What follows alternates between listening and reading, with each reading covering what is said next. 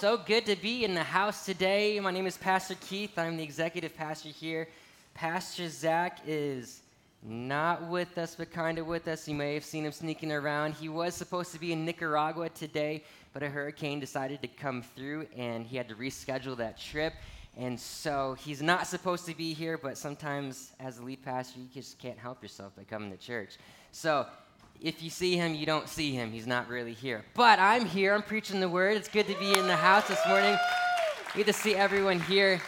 Hey, if you realized or if you were here last week, you knew that we were in a kickball tournament as a church. And we came, we represented. There were a bunch of you that were in the kickball tournament with the church and on other teams. And so guess what? We represented the Multiply Church well last week. You know why? Well, first, our church, we came in second place. 16 teams, we came in second place. I know it doesn't say a lot, but the first place team was Corey LaJoy's team, which he put on the tournament. And so the umpires in the last championship game, of course, wanted Corey's team to win. So we'll just blame it on that, right? No, but guess what? We were a church that were part of our community. We're not just a church that stands on the hill, that is just a model church that you look at. No, we're a church that involves ourselves in the community, and guess what? We have a testimony to share with other people, and our team was there. We shared the testimony, and people found out about the Multiply Church Lake Norman because we were in competition with them when we were sharing the gospel. Amen? That's what it's all about right there. If you were on a kickball team that was not on the Multiply team, guess what? Your testimony was still shared because you're part of our family too. So you know who you are if you're in the kickball tournament and weren't on the Multiply Church team. We won't say anything more other than that. Amen, amen. Good stuff. We also have a birthdays to celebrate today. We celebrate birthdays in this church, and I'm going to call my beautiful wife up here, Malia. Malia, my best friend. We've been married for 12 years. Funny story. Malia prayed to God that her husband would be older than her. And guess what? If you were here last week, you saw that my birthday was last week. We are exactly 1 week apart. I am 1 week older than her. God answered her prayers by bringing me into her life. I love you. Appreciate you. Thanks, love you. She's my best friend, my world, and I can't do life without her. And we wouldn't be here without her constant encouragement and constant love for our children. And let me just tell you, you're blessed because she's here. Let me just say that, okay? You're blessed because she is here. So we're going to jump into Revelation chapter 3 today. We're going to continue our series on Revelation. Pastor Zach preached last week in Revelation 2. We're going over the different churches in Revelation. And today our church that we're looking at is the Church of Sardis. And so it's titled The Church of Sardis and the Dead Church. How many know that looks can be deceiving? Have you ever been fooled by looking at something and being deceived by it? I used to run a lot of Spartan races. Do you know what a Spartan race is?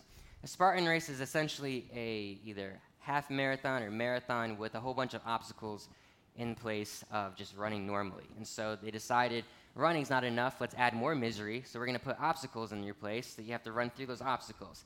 And so when I lived in New York and as a youth pastor, I used to run a lot of Spartan races. I've run over 25 Spartan races, and that's because one of the parents that I was a youth pastor to was an incredible athlete. He was actually ranked in the world in these Spartan races, and so he connected me with them, and we started running together and training for them. And we would run like 40 to 50 miles a week just to prepare for these different Spartan races. And so how many know that there's a different body type between a sprinter and a long-distance runner? Sprinters are like chiseled, they're jacked. They have the 8-pack abs. Like they look like the athletes. And sometimes long-distance runners don't always look like the prime athlete, okay? Some of them are pretty lengthy, they're tall, they have thin legs, some of them even have a gut and kind of no upper body. If you're a long-distance runner, I'm not describing you right now, I'm describing other people right now. But sometimes long-distance runners just don't look like they are super athletic. So I pulled up to this race. It's called The Beast. It was 16 miles. It was in Vermont at the Killington Ski Resort. So if you know anything about Vermont and the ski resorts there, elevation gain is like a couple miles. And so you're not just running this flat course, you're going up the ski resort, these slopes, up and down these slopes. And so I come to this race, I'm getting ready, and this guy walks up next to me, and he's like tall, He looks like he's got a beer gut, and he's not even wearing trail running shoes. He's wearing like combat boots. And I'm like, this guy does not know what he's doing. This guy just came to this race. He probably rolled off his couch and like, I'm gonna go run this Spartan race, and I'm gonna complete it. I'm gonna do. And I look at this guy and I'm like, no shot, bro. There's like, you are going to be crawling across that finish line if you make it. Like, there's no way his body type looked like he was going to survive this race. And this race is like 6 hours plus. And so I kid you not, I judged him at the starting line 3 hours into this race as I'm going up this mountain, just barely surviving. This guy just strolls on by me, just like nothing. Just strolls on by me, walking up this mountain, doing these obstacles, and he beat me fair and square, legitimately kicked my butt, and he did not look like an athlete. He did not look like he would survive the race. Pulls up in combat boots and beats me. Looks can be deceiving. We're going to relate that to the church of Sardis this morning. The look of Sardis, this church, looks like on the outside it was prosperous. But Jesus calls it a dead church. You can look like a prosperous church, but if you're full of dead people, you are a dead church. So Revelations chapter 3, verse 1, it reads, "And to the angel of the church in Sardis write, the words of him who has the 7 spirits of God and the 7 stars, I know your works. You have the reputation of being alive, but you are dead. Wake up and strengthen what remains and is about to die, for I have not found your works complete in the sight of my God. Remember, then, what you received and heard. Keep it and repent. If you will not wake up, I will come like a thief, and you will not know what hour I will come against you. Yet you still have a few names in Sardis, people who have not soiled their garments, and they will walk with me in white, for they are worthy. The one who conquers will be clothed thus in white garments, and I will never blot his name out of the book of life. I will confess his name before my Father and before his angels. He who has an ear, let him hear what the Spirit says to the churches." What constitutes as a dead church that needs reviving? First, there is no indication that the church of Sardis was being persecuted from outside forces. There are other churches in Revelations that we read about that they were actively being persecuted against. There's no evidence that this was happening with Sardis. There's also no evidence that there was any heresy within the church of Sardis, which means there was no people trying to destroy the church from within. There was no drama that is evident from within that was destroying the church, like we see in the other churches in Revelation. So things seem to be going perfectly fine, perfectly peaceful, perfectly religiously correct. Perhaps it was a church that was too good to be true. Perhaps it was a religious proper appearance that only meant that it was silently compromising the truth in the pagan society around it. Theologian G.B. Card says the church of Sardis was a perfect model of inoffensive Christianity. The perfect model of inoffensive Christianity. This might explain why it was calm and sedated on the outside in its appearance, but yet spiritually dead on the inside. I'm going to go over what inoffensive Christianity means, but just for your information, inoffensive Christianity does not mean that we as Christians are going out and looking for a battle to offend people. You're going to be offensive in the way that you live your lifestyle, because if you're a Christ follower, then that's going to offend some people in some ways. It's not proactively looking for a fight. So all of you social media keyboard warriors, I'm not telling you to go on Facebook and start posting offensive things to make people try to argue. That's not what I'm saying. Inoffensive Christianity means that you are not practicing what you preach. That means you come to church, to these 4 walls, you raise your hands, you worship, and then you walk out of church forgetting everything that you just did. Inoffensive Christianity is having no conviction outside of church. It's a fake Christianity. It's empty. It's hollow. It is two-faced. It's hypocritical. You are what you say, a hypocritical Christian. You wear the cross on your chest, but you walk out of church and you don't act like it. That's the model in offensive Christianity. George Eldon Ladd defined the church of Sardis as a picture of nominal Christianity, outwardly prosperous, busy with the external religious activity, but devoid of spiritual life and power. God protect us from growing in numbers but not being spiritually alive. Amen, church? We want to grow in numbers because we want to impact people, but I don't want these chairs full of empty Christians. I don't want these chairs full of people who say they're Christians but lack the power and the Spirit of God. God, help this church not be a church that grows in quantity but lacks the power of Jesus. Amen? Spiritually dead is what Jesus is calling out Sardis for right now. What a disaster. A church that functions outwardly prosperous but has no conviction. Paul describes such Christians by saying they seemed quite religious but denied God's power in their lives in 2 Timothy 3:5. The community of living dead needed the power of God to bring them back to life. That's the good news, amen. We serve a resurrected Jesus, which means he came back to life. And so if you're spiritually dead in this church this morning, guess what? There's hope for you because your spiritual life can be resurrected again. Amen, church? There's nothing that God can't turn around in your life.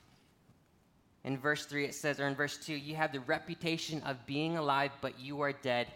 Wake up and strengthen what remains and is about to die. That's his first commandment in this verse. Wake up. In other words, Christ is telling the church to perform a self-diagnostic examination. Can I tell you something? Examining your own heart takes a lot of work. Admitting that you are wrong takes a lot of work. As a husband, as a father, admitting that I'm wrong takes humility in front of my family. Even more so, how many know that you are sinful in your nature? I didn't have to teach my children how to sin, but they do. I didn't have to teach my son not to do something, yet he so naturally does it. It's just within his nature. I have to correct him so he doesn't do it again, and yet after I correct him, he probably still does something wrong. That's the sinful nature. You don't have to learn how to sin. You are sinful in just your being. And because we are sinful in just being, we have to know we have to have humility within our heart to say, okay, God, no matter what state I'm in, I need you. I need to self-diagnose my sin, my problems, my heart. In Jeremiah 17:9, it says, the heart is more deceitful than anything else and is desperately sick. Who can understand it? Who can understand your heart and your life? Who can understand that it's desperately sick and desperately wicked? Those thoughts that go through your head, yes, those are wicked thoughts, but guess what? Take captive those thoughts, give it to Christ, and let his perspective filter your actions. Amen, church? Lamentation 3:40 says, let us test and examine our ways and return to the Lord. You see, the returning to the Lord, that's a habit of a daily surrender to God.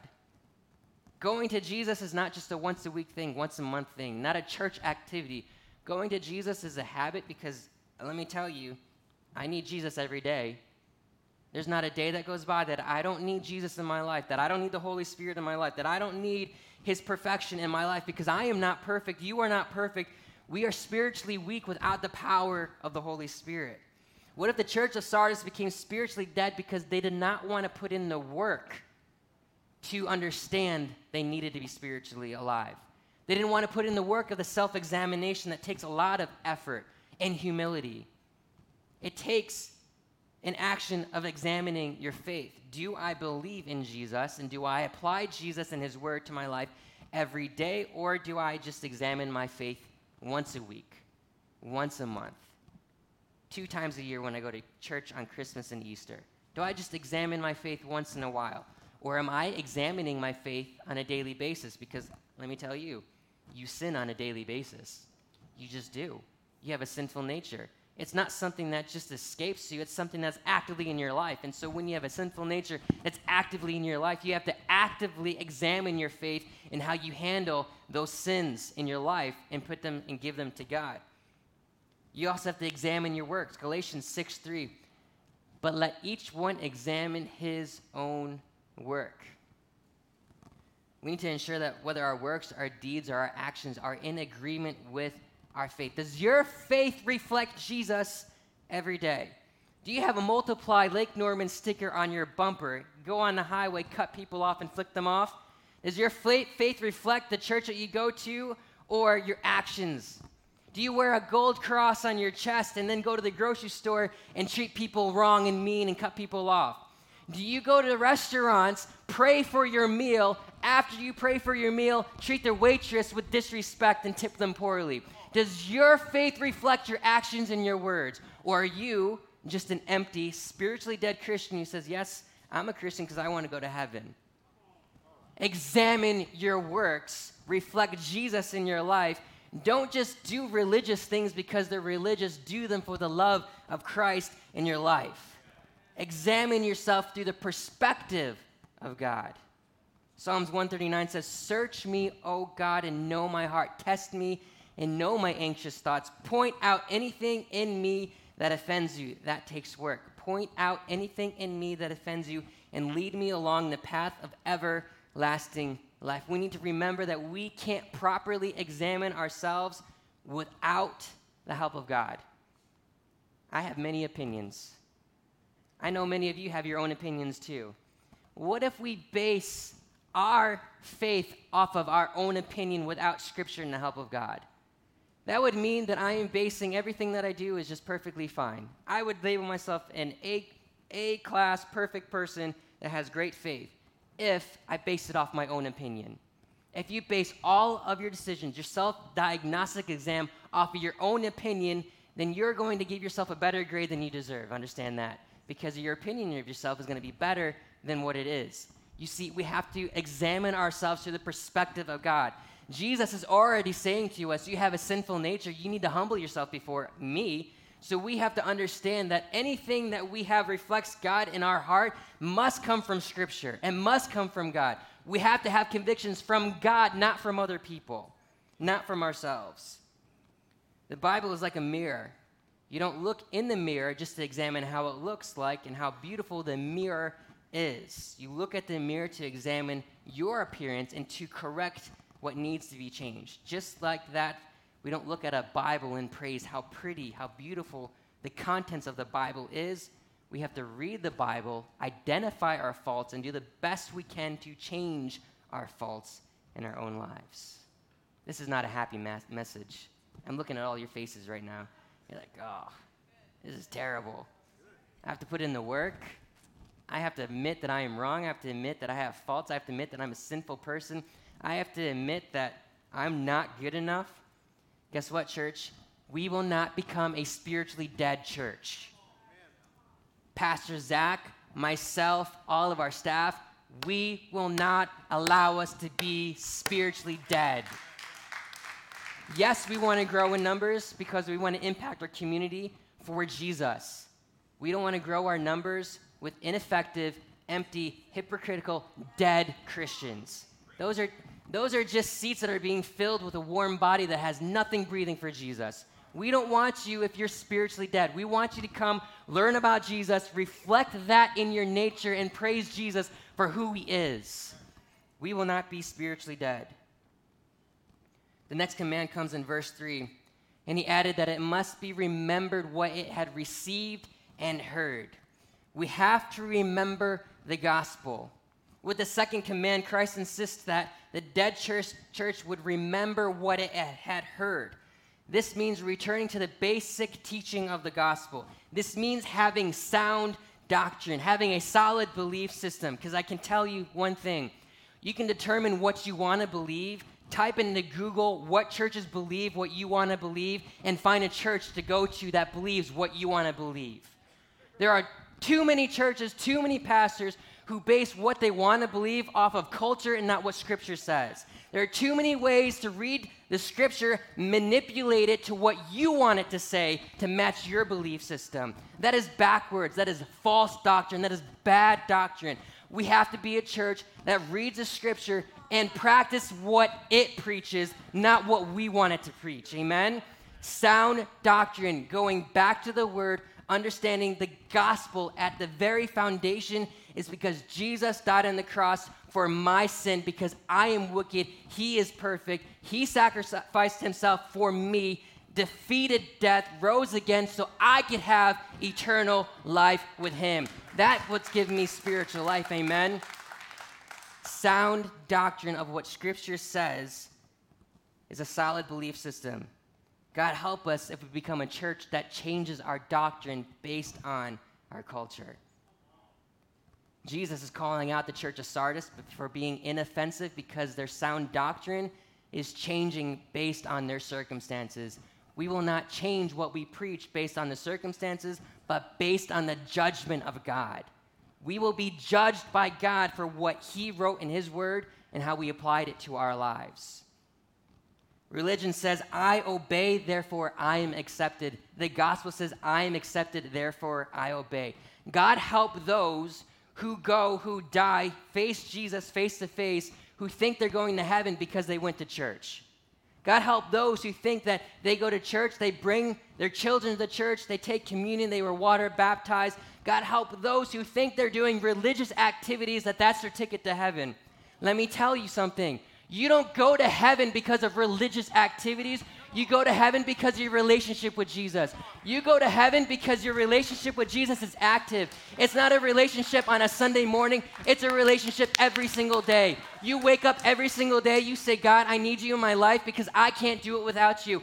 It's not I come to church once a week, once a month, I'm going to heaven. Religious activity does not give you access to Jesus in heaven. Your relationship does. You see, those who do religious activities give themselves a false sense of security that because they go to church, they're tight with God. No. You're tight with God because you have an active relationship with him. You see, when we understand I'm accepted, therefore I obey, now, because of the love of Jesus in my life, that is why I go to church and surround myself with believers. That is why I apply Jesus into my life in the everyday action of work. When I go and I encounter people who have bad attitudes, I reflect the attitude of joy in my life because Jesus is in my life, not because I'm religious, not because I wear a cross, not because there's a sticker on my car that says Multiply Church. I do religious things for the love of Jesus, who has already accepted me at an infinite cost of his life. We are not a religious church. We are a church who loves Jesus first and honors and respects him with the habits of church community. When I have that knowledge, I feel free. I feel free knowing that I'm accepted by Jesus because of his death on the cross. I feel free that I don't have to live by a set of rules and standards that gives me access to him.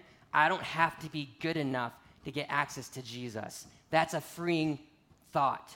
You are not good enough on your own. You don't have to be good enough on your own. Jesus was good enough for you. So when you approach church as in I have to be good enough to go to church to have access to God, you are wrong. You already have access to God because Jesus came before you and for you. There's no religious activity that's going to get you to heaven. It's your relationship and the freedom knowing that what has already was done is enough for you. A perfect example of religious activity comes in Scripture in Matthew 23:27 when Jesus talks about the Pharisees in the New Testament. In verse 27, it says, "Woe to you, scribes and Pharisees, hypocrites, for you are like whitewashed tombs, which are outwardly appeared beautiful, but within are full of dead people's bones and uncleanliness. So you also outwardly appear righteous to others, but within you are full of hypocrisy and lawlessness." In many ways, the Pharisees in the New Testament were the worst people in the world. They were cold, they were legalistic, but at the same time, their hearts were trying to be close to God. They were holy men who kept the law. They pursued purity with passion and wanted nothing more than to live a life that pleased God. They were sincere, they were religious, but they were misguided. In the Gospels, the Pharisees are often presented as hypocritical and proud opponents of Jesus. And Jesus states they do not practice what they preach. You see, the religion got in their minds, and they worshiped religion before they worshiped God. We can set in our practices that we worship religious activity before we worship God. You can come to church, enjoy the songs that we are singing, sing the words that are completely empty without actually worshiping God. God forbid we come to church, raise our hands without understanding who we're raising our hands to. It's understanding our heart condition. It's not about what we are saying, it's about how we're saying it to God. It's an act of worship to God.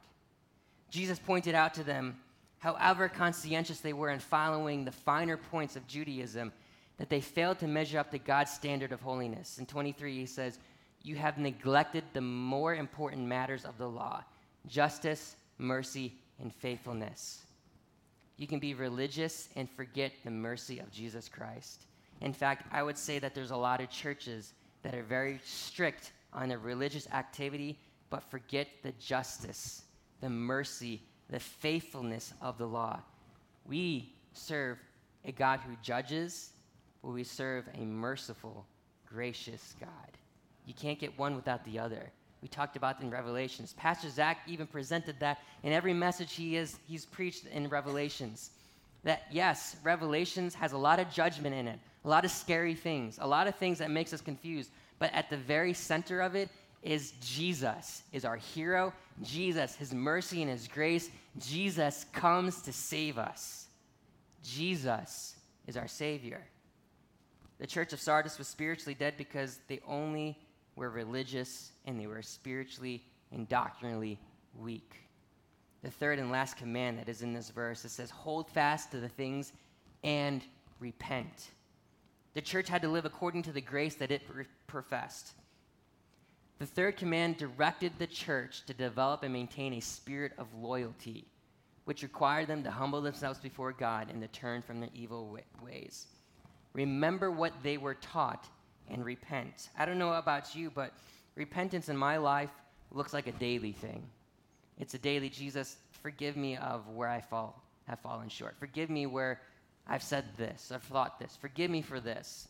Or we believe that repentance, yes, when you repent, when you give your life to Christ for the very first time, when you say, yes, Jesus, I am a sinful person and I admit that I am a sinner, we believe your name is written in the Lamb's Book of Life and you are a Christian, you are part of the family of God, that you will have eternal security, yes. But there's also an active daily action of repentance in your own lives. It's a repentance of understanding that you're not perfect and understanding you need Jesus. It's an act of humility on a day-to-day basis. We have to have the knowledge, the action, the conviction to repent on a day-to-day basis and say, Jesus, I am a sinner.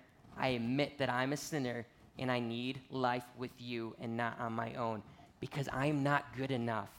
I am not good enough. You are not good enough.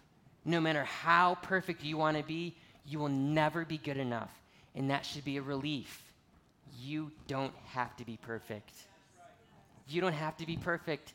None of you have to be perfect. None of you have to be perfect to receive Jesus in your life. Jesus is perfect, and he fills in your imperfections. Amen? Jesus makes you complete. You see, Paul says he is weak, and he boasts in his weakness because he understands that through his weakness, he finds strength in Jesus. Jesus fills in your weaknesses. That is an empowering statement, knowing that you don't have to be good enough. Jesus is good enough on your behalf. We have to live out the gospel in a bold and courageous way. Again, Sardis, the perfect model of inoffensive Christianity, does not mean to be offensive. It means standing on convictions of the gospel. I want you to reflect the love of Christ in your day-to-day actions. And by loving other people, radically loving other people, you're going to offend them. You're going to offend them because there's power in the name of Jesus. Why do you think people curse by saying Jesus? They curse when they say Jesus out loud, when they say his name in vain, because that name has power. That name means something. That name is powerful. So when you live according to his word, when you say, yes, Jesus, you are my Savior, I am a Christian, you are going to offend people because of your convictions. And that's okay, because we have to be a church that stands firm on our beliefs and understanding that Jesus came and died for our sins. And I'm not going to back down from that. And if you're offended because I love Jesus, then you're going to have to deal with my life and my lifestyle. That is one of the greatest freedoms we have in this country. We don't have to just worship Jesus inside the church. You don't have to go to a place to worship Jesus. You can worship Jesus actively every day through your lifestyle, through your actions. Jesus told us to love our enemies because he expects you to have enemies. Think about that. Love your enemies. because he expects you, standing for your convictions, to have enemies in your life. Jesus naturally had enemies. He never sinned and still had enemies. How does that happen? Well, live life according to his word, and you'll see how that happens. You'll see how you naturally create enemies who disagree with you, because at one point, your convictions will go contrary to culture, society norms, and people will question, what are you thinking? And all you have to say, and not in a bashful way, not in an offensive way, not calling people out for their sins, all you have to say is, my conviction in Jesus is my standard of life. You don't have to be offensive in their face. You don't have to call people out. You know, I moved from New York, and in New York, whenever we walked in New York City, I'd always see these people on the side with their speakers preaching to other people as they walk by. And when I say preaching, they're saying, repent or you're going to go to hell, screaming in their faces, repent or you're going to hell. Do you think that's effective? Your most effectiveness of showing people Jesus are the people that you're closest to, the people that you see every day. People will understand you're different when they see you going through a tough time, a trial. When they see coworkers treating you badly, or clients treating you badly, or bosses treating you badly, and when you go through those circumstances and yet you still have your testimony in place, they'll notice you. They'll notice there's something different about. They'll notice that there's fruit in your life. Fruit is a Christianese statement. Fruit means they'll notice that Jesus is reflected in your lifestyle. How you act in times that are tested is your greatest testimony that could ever be. People are watching you. Just like your kids are watching you, other people are watching your actions and judging you. Act like Jesus, and you can be blameless. Amen? I'm going to invite our worship team to come up. There's a parable in Matthew 21 that I want to teach you this morning because it relates to the church of Sardis, and it relates to us in a very, very powerful way. It's the fig tree analogy. So in Matthew 21, verse 18, Jesus curses a fig tree. And it says, early in the morning, as Jesus was on his way back to the city, he was hungry. Seeing a fig tree by the road, he went up to it and found nothing on it except leaves. Then he said to it, may you never bear fruit again. Immediately that tree withered. When the disciples saw this, they were amazed. How did the fig tree wither so quickly, they asked. Jesus replied, truly I tell you, if you have faith and do not doubt, not only can you do what was done to the fig tree, but you can also say to this mountain, go, throw yourself into the sea, and it will be done. If you believe, you will receive whatever you ask for in prayer. A little bit of context around this parable. So this fig tree, we know that Jesus is traveling during the winter time right now. So if you know anything about agriculture, you know that most fruit is not grown during the winter time. You don't expect your flowers to bloom in the months of January, February, right? You don't expect to go apple picking during the colder months of the winter. And so just like you wouldn't expect to walk by a tree to have fruit on it. But the interesting thing about the fig trees is that fig trees, yes, during harvest time, they produce a lot of fruit, but fig trees produce fruit all year round. There's always fruit on a fig tree, even during the winter times. Maybe there's not as much during the winter times than there are during the harvest times, but there's always fruit on a fig tree. So fig trees are not like other trees that only produce seasonally. Rather, fig trees, all seasons of its life, has fruit. So the tree that Jesus cursed was not a good tree because it was not producing fruit. It did not have fruit even though it was winter, and therefore it was not a good tree. So Christ's condemnation on the fig tree was completely just. Some people read this parable without knowing the context, and it will say Jesus is irrational. Jesus lacks empathy. What did that fig tree ever do to Jesus? It's missing the point. Jesus is condemning this fig tree for not having fruit, even though it was in a tough season, it should still produce fruit, just like the church of Sardis, just like the church that we are in today. We might be growing. The church of Sardis might be looking beautiful on the outside, growing, prosperous. But if we are not a church that produces fruit in every season of its life, then we are missing the point. If we are Christians who are not producing fruit even as we walk through tough and terrible times. Even if we're walking through a valley in our life right now, there still should be evidence of fruit in our lives, because times of testing produces perseverance. And when we're persevering in our faith, we're still producing a testimony of fruit of Jesus that's active in our lives. We have to be a church that has fruit. A fruitless church is a church that's spiritually dead. Characteristics of a dead church is a church that have people in it that don't act like Jesus. If you're not acting like Jesus, if you're not trying and attempting to act like Jesus, if you're not reflecting his love in your day-to-day life, you're fruitless. You're dying. You might be dead. If you're a Christian that faces no persecution or offending anyone, it might be because you are changing your belief based on society's trends and culture. If you don't face any kind of persecution ever, it might be because you're too passive of your faith. We need to actively profess our faith, not in an offensive way, not an in-your-face way, in a calm, respectful, convicting of the Holy Spirit way, through your lifestyle, through your actions. If we're a church that only does religious activities with no power behind it, with no spiritual life behind it, we are a dying church. And I can promise you one thing, Pastor Zach will not lead a spiritually dead church. This church will not be spiritually dead because we are relying on the Holy Spirit. I will not allow this church to be spiritually dead because I will preach the word. Pastor Zach will preach the word of God. If you want to go to a spiritually dead church, Google a church that believes in whatever you want it to believe in and go into it. If you want a spiritually alive church, come to a church that reads the Bible and applies it. Amen? Let's stand to our feet. You see in Revelations 3, chapter 4, he ends it with this. And he says, "Yet you still have a few names in Sardis, people who have not soiled their garments. They will walk with me in white, for they are worthy. The one who conquers will be clothed thus in white garments, and I will never blot his name out of the book of life." You see, the people in Sardis, maybe some of them were dead Christians, but there were still few alive Christians.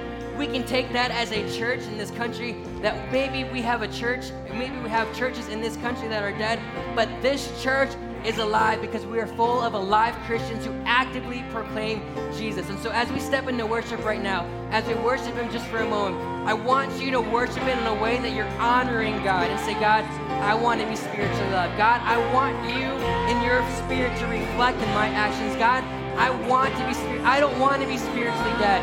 If you're afraid of being spiritually dead, it's time to profess that and say, "God, not me, not now. I will live according to your word. I will live according to your Holy Spirit in my life." Can we just take a moment and just worship him in a respectful, honoring way? Can we just lift our hands for a moment and say, "God, I surrender to you. I give it to you. I want you. I need you, God, in my life." Hallelujah. Close to the Lord, Almighty, nothing as sweet as your love and mercy. Nothing comes close to the Lord, Almighty, nothing as sweet as your love and mercy. Nothing comes close to the Lord.